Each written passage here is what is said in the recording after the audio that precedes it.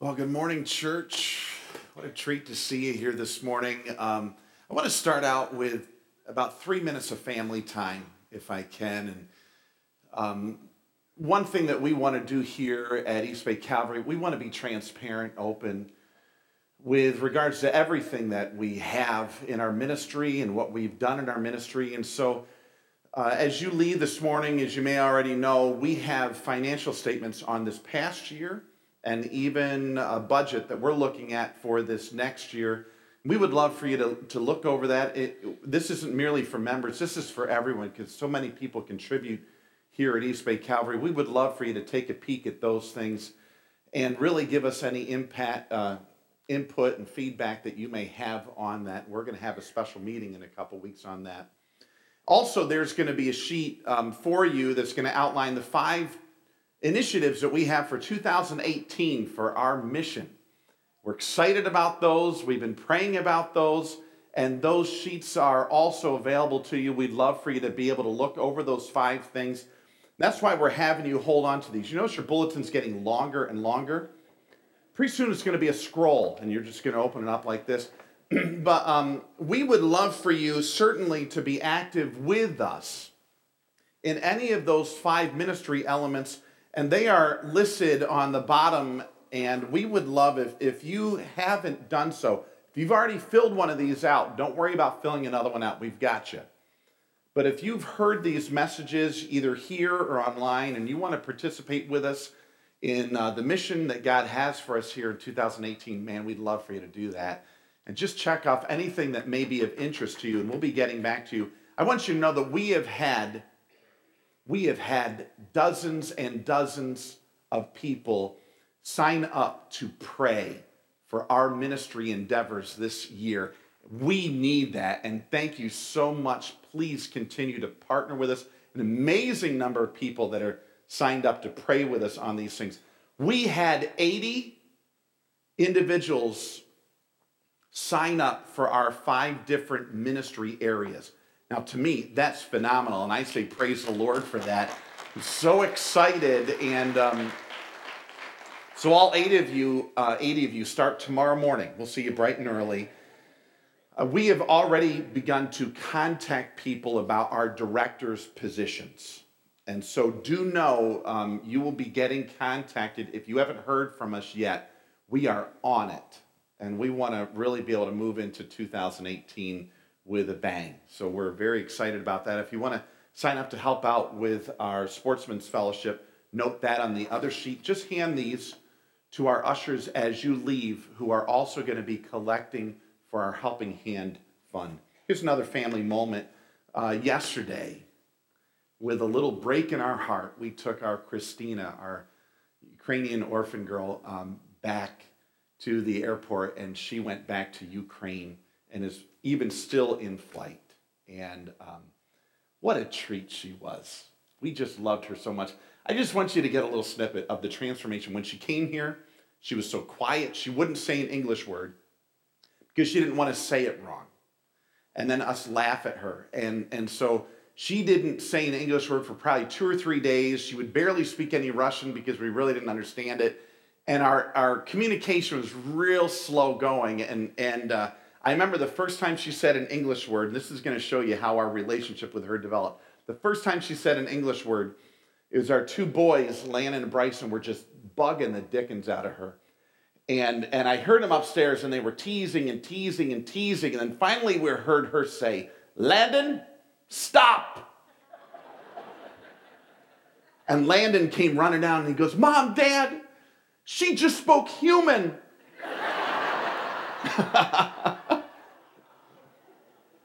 And then she opened up more and more to us, and I'll tell you how all this ended. And it was just such a treat. So yesterday, oh my word.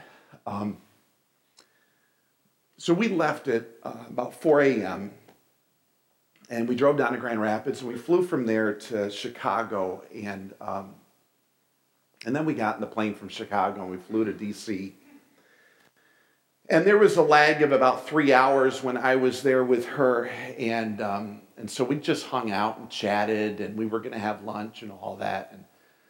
And here we are in this massive, massive airport, And I needed to use the restroom, and I asked her, and basically, and with Ukraine, you just say toilet, and she said no. And I said, well, Dad, toilet. So she says, okay. So I go over there to the restroom, and I'm about to walk in, and I'm realizing I'm leaving an 11-year-old girl outside the restroom in this massive airport, and people just going by. I'm thinking, I can't do that. And so I'm thinking with her, and I said, Christina, and I didn't use my translator or anything like that. I said, Christina, and our communication was going well. I said, Christina, stay here. Dad. And I said, if there's problem, holler, Dad. She goes, da. So I go in the restroom and I come out, and thankfully no problem. And she says, oh, bed, which is lunch. I said, da. So we go have lunch together. And after lunch, we get done. And she says, Christina, toilet. I'm like, okay. So we go over to the ladies' room. And as she's about to walk in, and she turns back to me and she says, Dad. She goes, problem? Christina. Oh, my. What a treat. And I just need to thank you, and I hope I can do it.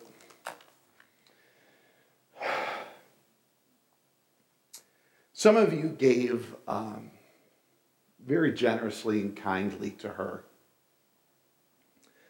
whether gifts of clothes or money or care or hugs, and I need to say thank you. And here's the one thing you all gave her. You gave a little girl from thousands of miles away a sense of belonging. And there's only one place that she loved more than home, and that was church. She loved church. She loved seeing you. And thank you. Probably the best gift you could have ever given. You made her feel right at home here, and she did. So thank you so much for being a part of that, and we appreciate that so much. Well, here we go from one little orphan girl in Ukraine to another account of an orphan girl in the country of Persia. And so I invite you, go ahead and grab your copy of the scriptures, and I'm going to give you an opportunity to dig through and find the book of Esther. I can give you some directions if you're looking. It may not be a common passage that people open up to. If your Bible is just like mine, it's going to be somewhere near page 468. Chances are it isn't just like mine. So here's an easy way to find Esther. If you open your Bible about halfway, you're probably going to come out to either Psalms or Proverbs. And if you do, take a left, because before Psalms is the book of Job. And it's a pretty big book. And then right before the book of Job is the book of Esther. And if you're coming from the other side, it's Nehemiah, then Esther, Job, Psalms, Proverbs. So somewhere around halfway, and then take a left, and you'll find either Proverbs, Psalms, Job, Esther. And there you are. If you're searching on your iPad or your iPhone or your smartphone or whatever it may be, Esther is Esther. And then that'll give you an easy way to link up and find that, and we'll be working through this together. You know, when we go through trials in our lives, one thing gnaws at the center of our hearts. And it's the theme phrase for what we're working through today and this series coming up for the next 14 weeks. And here's the words, and I know this is a big deal because you've thought it, I've thought it at many times in our lives. Where are you, God? Come on, really. And it happens in the center of a challenge, and we say, God, what is going on? Are you really there? And sometimes it's hard to read accounts in the Bible about God because he'll speak through a burning bush to people, or he'll speak in thunder, or he'll lead the children of Israel with a pillar of cloud by day and a pillar of fire by night.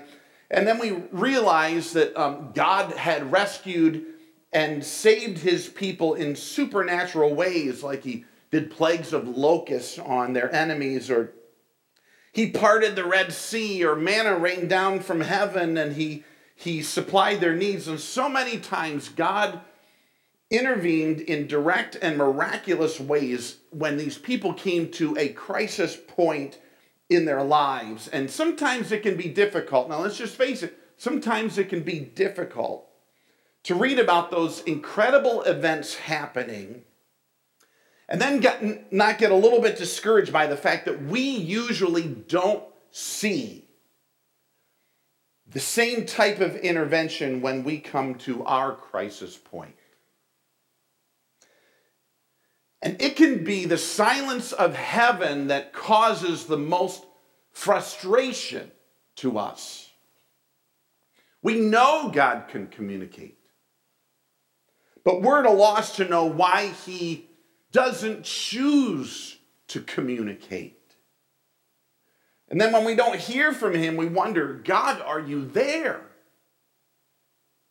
Or God, are you paying attention to what's going on with me? Now, let's be honest. Aren't there times in our life when we would love to see God's direct intervention?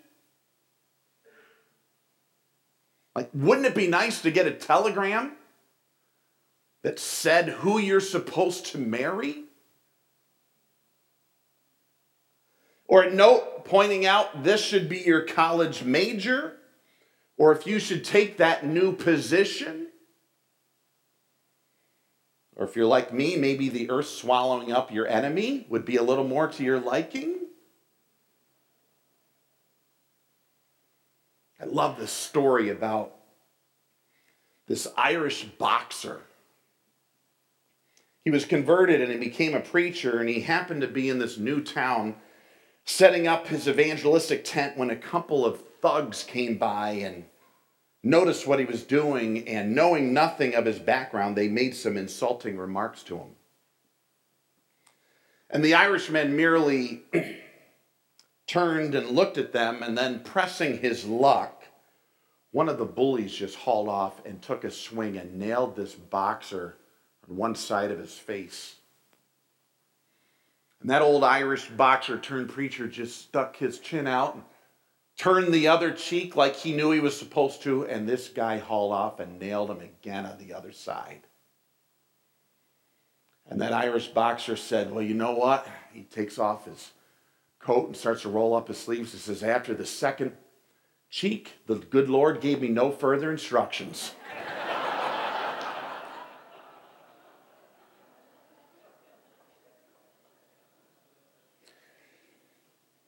Well, I think we realize most of the time God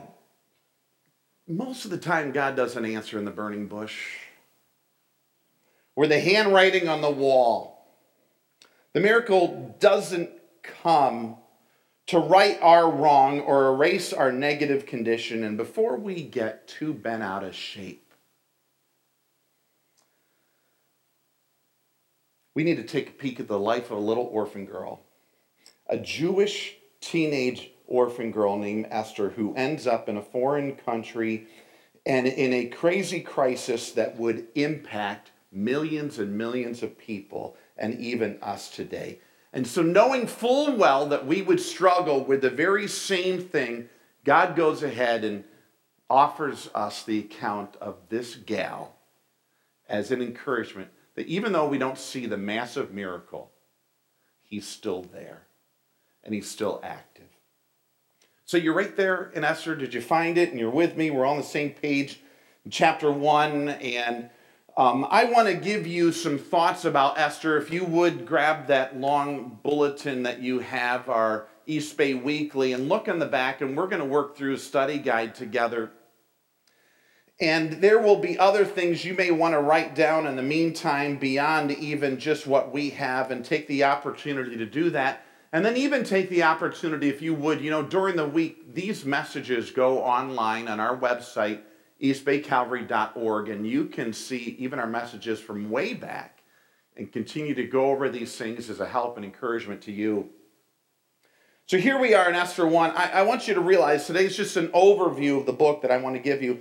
But the beautiful value of the book of Esther is that it is a book of crisis.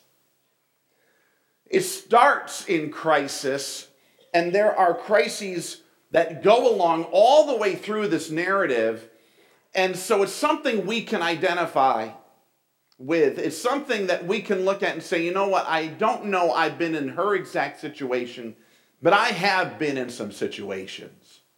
And so the beauty of all of this is God touches on a reality that we all face in crises. Here's another one. It provides answers to what God is doing when he chooses to remain silent. And there are times when we're all going through events and we're wondering, what in the world is going on behind the scenes? What is God doing? And this book just peels back. We get a little idea of what's going on behind the scenes. God is not inactive, even if he is silent in our time of challenge. And the purpose of Esther is to demonstrate, and here's two key words for us. It is to demonstrate the providential care of God over his people. Now, I want to just give us a little understanding. There's a difference. We're all familiar maybe with the words miracle or supernatural. And a miracle, specifically understood, is when God crosses the laws of nature and supernaturally intervenes to bring about his will. We mentioned a number of miracles that were mentioned in Scripture, and some people have even had experiences of God crossing the laws of nature and supernaturally working in their scenario and in their life, and those are miracles. Providence is different than miracles. Providence is when God chooses to work within the laws of nature and within our circumstances to bring about his desired ends. And so you see the difference between the two. Providence comes from the Latin provideo, which means to see a thing beforehand. Miracles, God works outside of the laws of nature. Providence, he works within the laws of nature, within our circumstances. I hope you can begin to decipher between the two. Most of the time, God works providentially. God works within our circumstances. Like, although I was from New York and my wife was from Michigan, it was not a miracle that we met and developed our relationship in Ohio. It was God's providential work. I was in my first ministry and I was in Springfield, Ohio. She was a college student and she was in Cedarville, Ohio. And Shazam. Not a miracle. Providence. The miracle may have been that she said yes to marry me. But the way that we got together was just God's providential day in, day out work in our lives to bring us together. Esther's a case study of God's providential, normal, ordinary, typical work in every detail of our lives. I love this quote. I just want to give it to you for a moment. J. Sidlow Baxter describes God's activity in Esther this way. Let me give you this quote. He may be invisible, but he is infallible. He may seem strangely silent, but he remains actively sovereign. He may be unsuspected, yet omnisciently, omnipresently, and omnipotently, he guides and guards. Evil may be temporarily permitted, but ultimately it will be frustrated. And behind a frowning providence, God hides a smiling face. And throughout this entire book of Esther, God stands silently in the shadows, choosing not to intervene supernaturally, yet carefully, providentially, he works out every detail of the book and of her life. So let me give you 3 observations to the book of Esther, and write these out. These are blanks that you have there in your study guide. Here's 3 introductory observations to Esther. And I want you to look at a few things. Notice there in chapter 1, if you're there, whether electronically or on paper, can you see some names here? And I just want you to look at these names. Like, look at verse 1, and there's a king by the name of Xerxes or Ahasuerus. Xerxes was ruling over this whole nation and empire of Persia at the time. Let me give you some other names, and you see places like in verse 3, there's places like Persia and Media, and if you go down a little bit farther, like verse 5, you're going to see another place called the citadel of Susa. And these are specific either locations, or the citadel obviously was a military fortified training facility that was noted in the book. And then there are some other names, like if you jump over to chapter 2, if you notice verse 5, it mentions the people like named Mordecai, son of Jair. And then you notice even some historical reference to a previous king of Babylon named Nebuchadnezzar there in verse 6. Or verse 7, it mentions Mordecai's relative named Hadassah, who we find out a little bit later on in that same verse 7, her name was Esther. And so you wonder, okay, Xerxes, Esther, Persia, Media, Susa, Mordecai, really? And I want you to know, not only are these names and places biblical reality, Esther is a real life drama. And now I'm talking real life. Historical data understands the reality of King Xerxes. I want you to, if you ever want to Google, you just Google and you will understand that there are inscriptions to King Xerxes in the citadel of Susa that has been unearthed.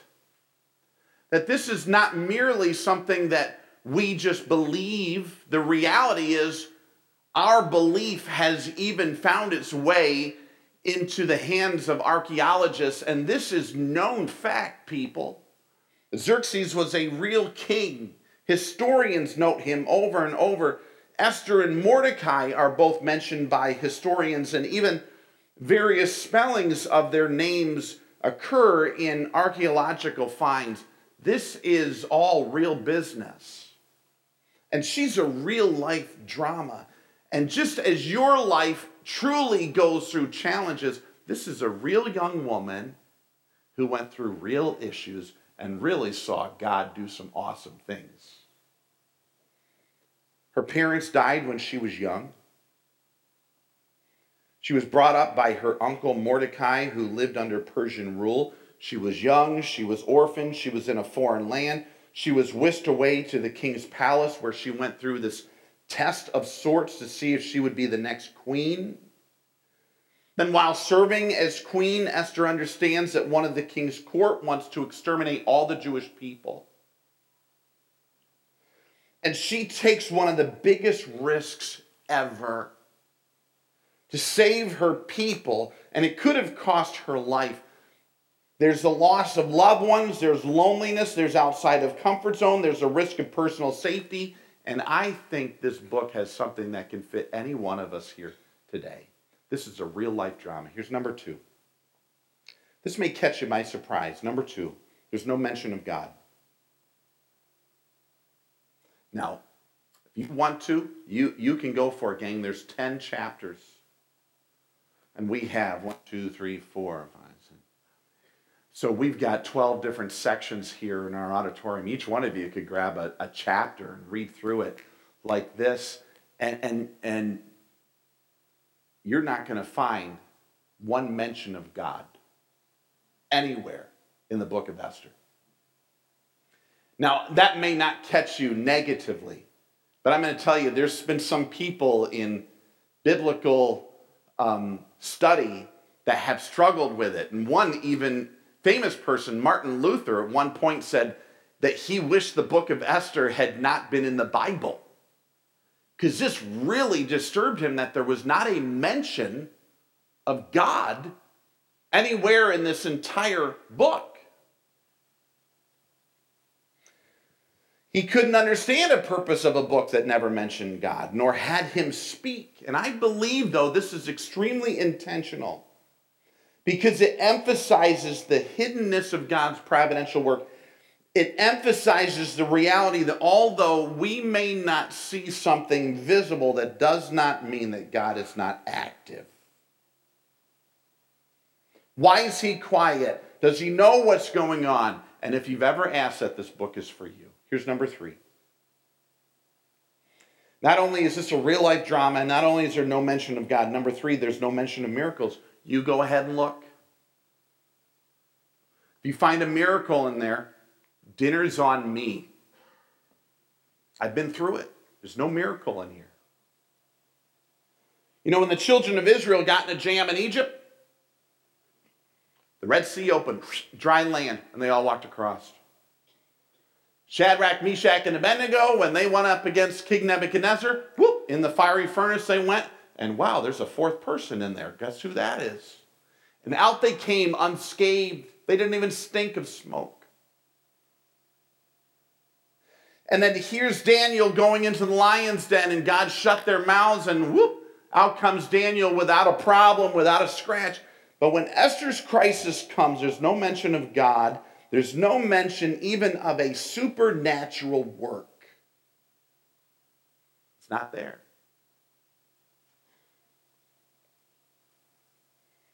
I remember being in college.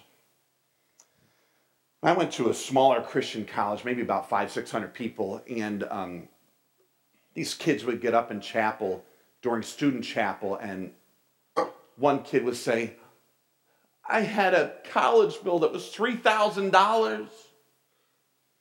And I opened my mailbox, and there was a check for $3,000. And, you know, everyone, yay, and everyone clapped. And I'm thinking, I didn't get no stinking check. You know, how come the miracle didn't come this direction?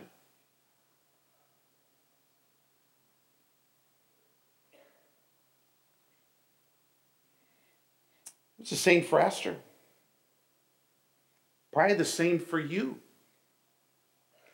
Most of what happens in our lives appears to be the outworking of circumstances in their natural sequence. We don't see a supernatural boom. Let me just share with you. What does happen in the end, though, is super. Think about this. God never needs to do miracles. Now, he chooses to occasionally do miracles based upon his design, but he never needs to. Most of the time, he works providentially, behind the scenes. That's why Esther just strikes to our heart. It mirrors so much of how God works in us every day. Every other book in the Bible contains the things that Esther lacks.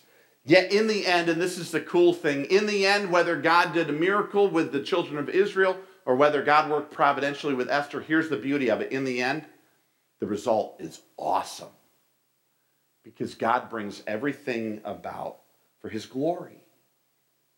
God's people are delivered, faith is honored, heroes are made. And whether by the supernatural or by the providential, it's all done because God pulls everything together. I want to give you a verse of scripture that we're going to think about as we finish up. And these are some introductory lessons from the book of Esther that you'll see there in your sheet. Introductory lessons from the book of Esther.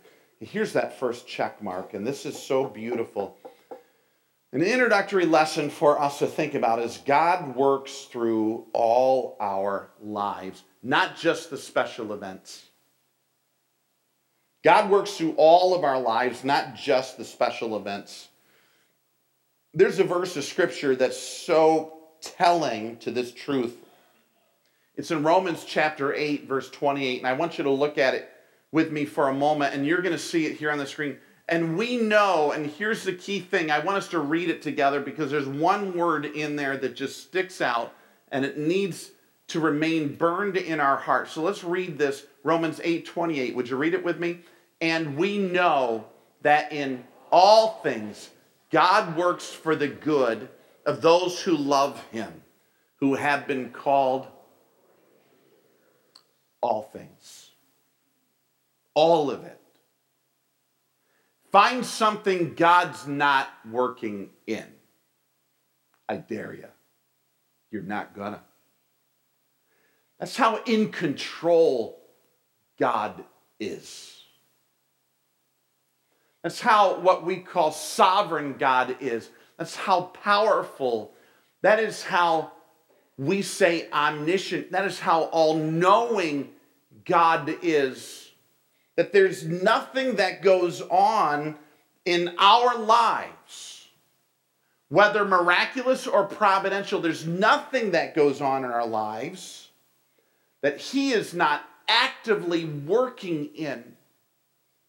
And here's the beauty of it. Whatever it is, whatever that all is for you, he is working it for the good. He's working it all for the good. And this is the beauty of providence. It tells us even the regular, the mundane events of our lives are just as much God's work as the miraculous. And it doesn't have to be supernatural for it to be God. Because the Bible tells us God works it all together for the good of those who love him. All things. You don't need the bright light. You don't need the audible voice. You don't need the handwriting on the wall or the amazing supernatural healing or the incredible and unexplainable event. God chooses to do any of that. Praise his name. But if he chooses not, you don't need that to know that God is working in your life because he works all things for your good. I read this poem recently, and how true it is. Listen to this. It says, things don't just happen to us who love God. They're planned by his own dear hand, then molded and shaped and timed by his clock. Things don't just happen. They're planned. We don't just guess on the issues of life. We Christians just rest in our Lord. We are directed by his sovereign will in the light of his holy word.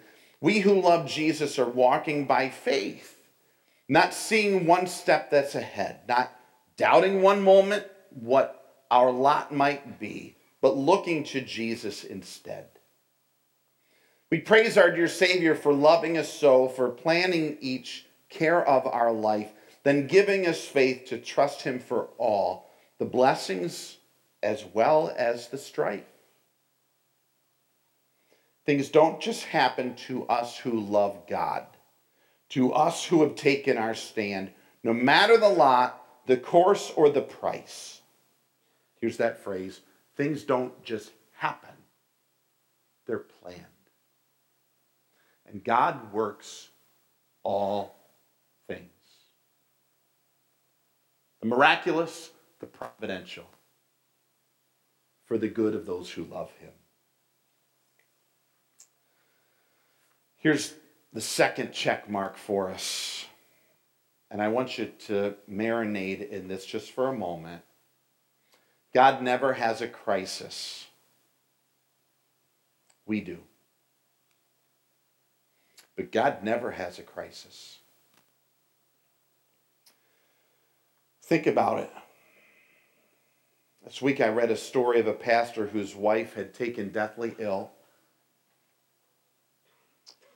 They just had the birth of their third child, and she came down with type strep A infection and immediately went into septic shock, and by nightfall was losing the fight for her life.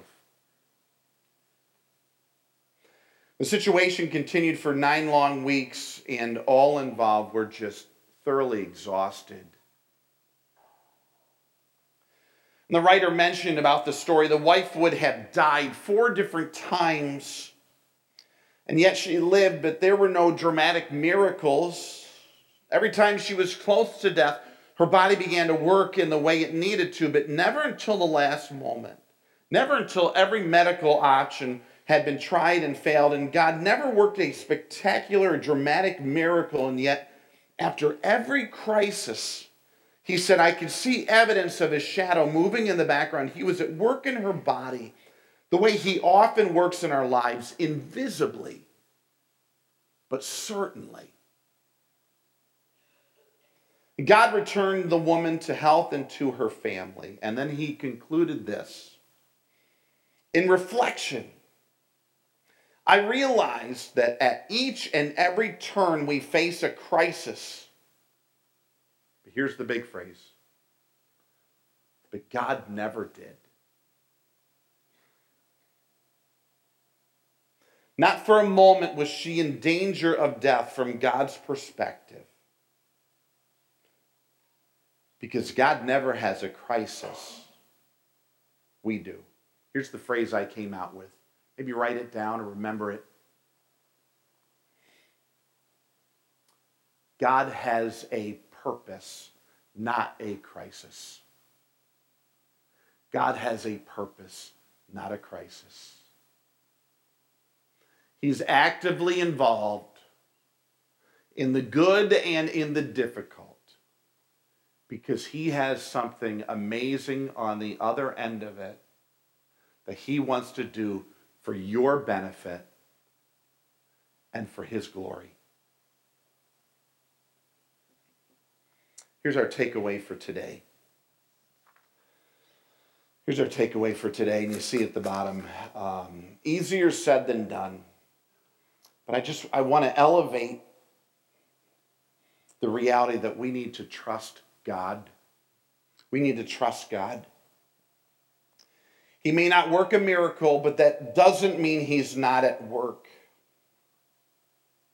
In fact, just think about it. His orchestration of all of these various events, perfectly timed, perfectly developed, all brought together, is just as spectacular as if he intersected the laws of nature and did something miraculous.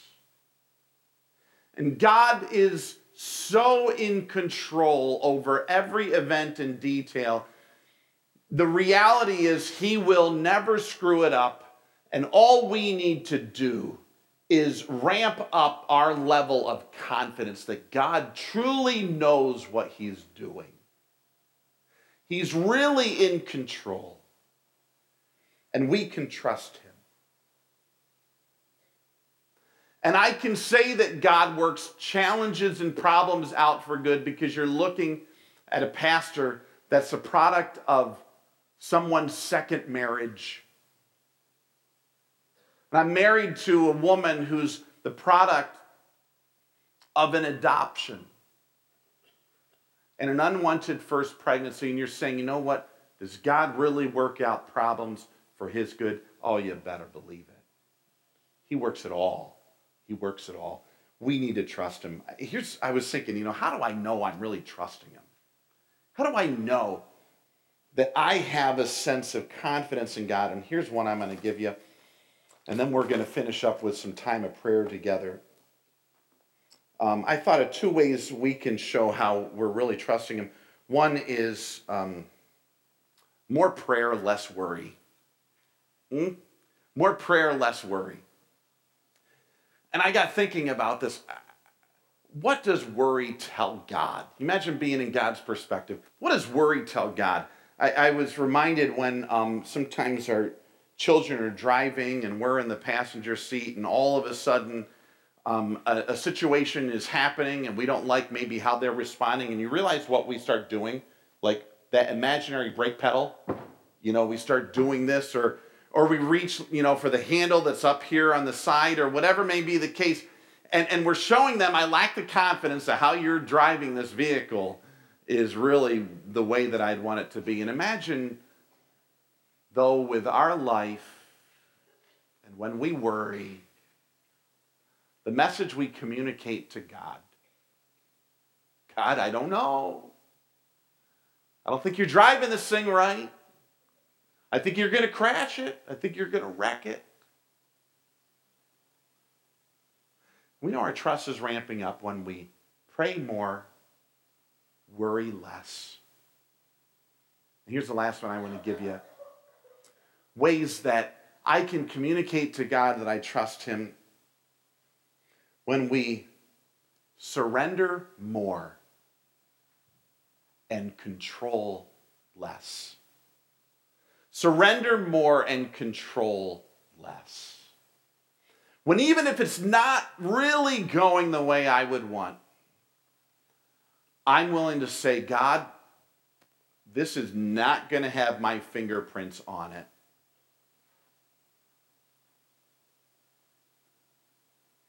I surrender it to you. And I'm not going to control it.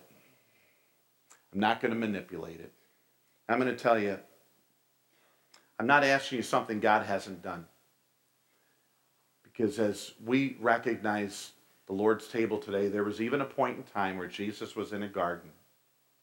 And he knew he was going to go through the ultimate penalty and death for your sin and for mine. And here's even a point where he said, you know what, God, Father, if it is possible, let this cup pass from me.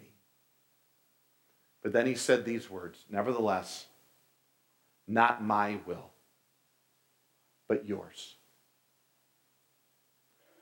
Those are great words for all of us to say. That show God we trust him no matter what. God, I know this would not be on my to-do list, but nevertheless, not my will, but thine. Your will be done.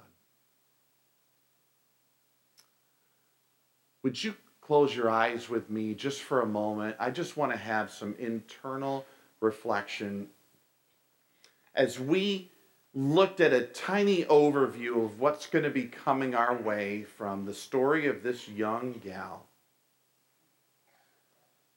Come on, let's just face it.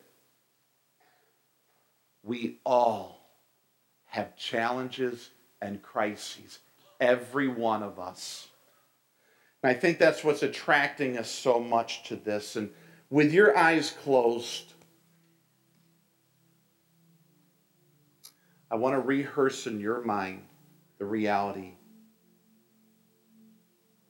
God's at work.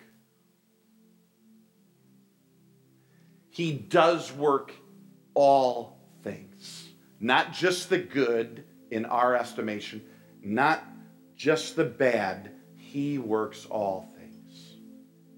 And it's for your good. It's for his glory. Sometimes we don't see that until the end of the story. Trust him. Would you take a moment of silent prayer? If you're going through a challenge right now, and my guess is we all are, would you emphasize to God your desire to trust? Pray more, worry less, to surrender more, to control less. And even through the tough situations, to be yielded to the reality, I'm just not at the end of the story. He's doing some good things. Would you pray in your heart to him in the quiet right now and express your desire to trust? I'll give you a moment of silence. Talk to him, please.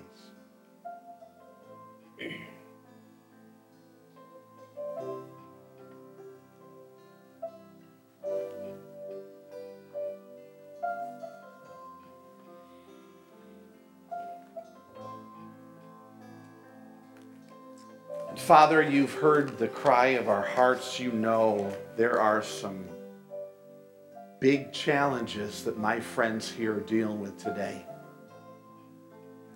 And even some that I feel in my own heart. And God, we take comfort in the fact that you know. Even if we don't see the miraculous, we know you're doing something good. Help us to trust. Help us to lean and find peace in your strength. We pray this in Jesus' name. Amen.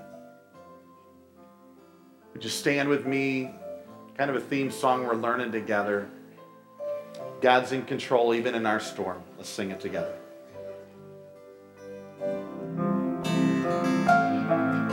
So Chuck Swindoll gives a story when he was in the Marines. He said our ship one time was at the northeastern corner of Formosa, now called Taiwan, near Taipei.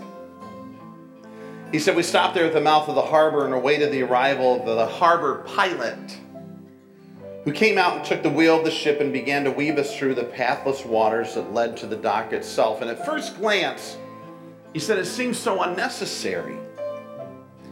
We could see the dock less than a mile away. But the closer we looked and the longer we looked over the side of the ship into the crystal clear waters, we could tell why we needed this harbor pilot. He said there were mines located randomly beneath the surface of the water. If the hull of our ship had nudged a mine just enough, disaster would have occurred. But the pilot of the harbor knew where every mine was located. We just had to let him steer the ship. I want to encourage you, even though silent, God knows exactly where he's taking you. And it's for your good. We need to trust him. Let him steer the ship. Trust. He'll get us where we need to go. Hey, God bless your week. God bless your life. I want to also encourage you, take the time and read through the book of Esther, 10 short chapters. Read it through this week. And I think you'll start to get a picture of how God works beautifully, even though silent. And if you read it this week, you come next week and let me know about it. And every one of you that reads it will get a free drink of water at the drinking fountain in the foyer. Your reward will be reading it. Hey, our Helping Hands offering as you go, your tear-off cards to the ushers as you go, grab our financial statement, our mission for 2018, and have an awesome week of God at work in your life. God bless you.